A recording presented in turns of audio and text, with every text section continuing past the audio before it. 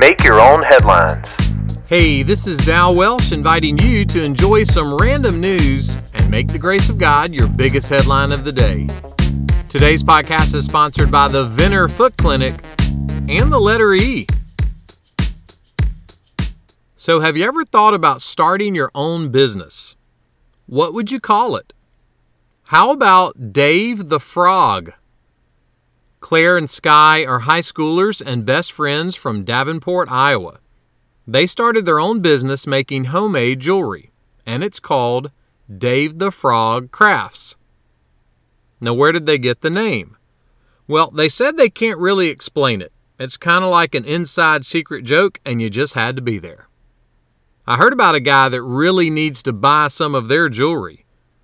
His wife was leaving jewelry catalogs all over the house. Like Dave the Frog, I guess she found jewelry quite riveting. Her husband picked up the hint. The wrong hint.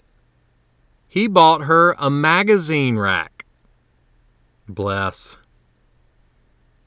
One day Simon Peter had to stand in front of a group of local leaders and explain why he was saying so much about Jesus everywhere he went.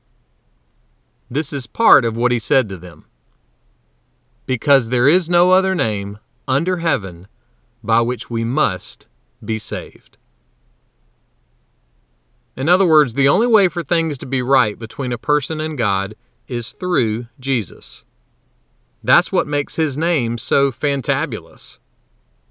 Someone put it like this: God saw fit to wrap salvation in the syllables of this one name. So if you start a business, sorry, Dave the Frog is already taken.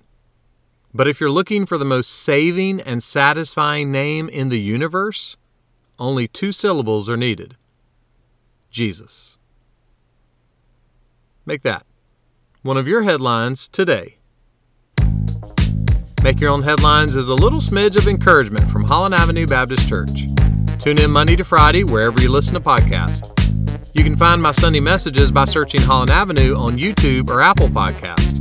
And for more positive resources, check out hollandavenue.com.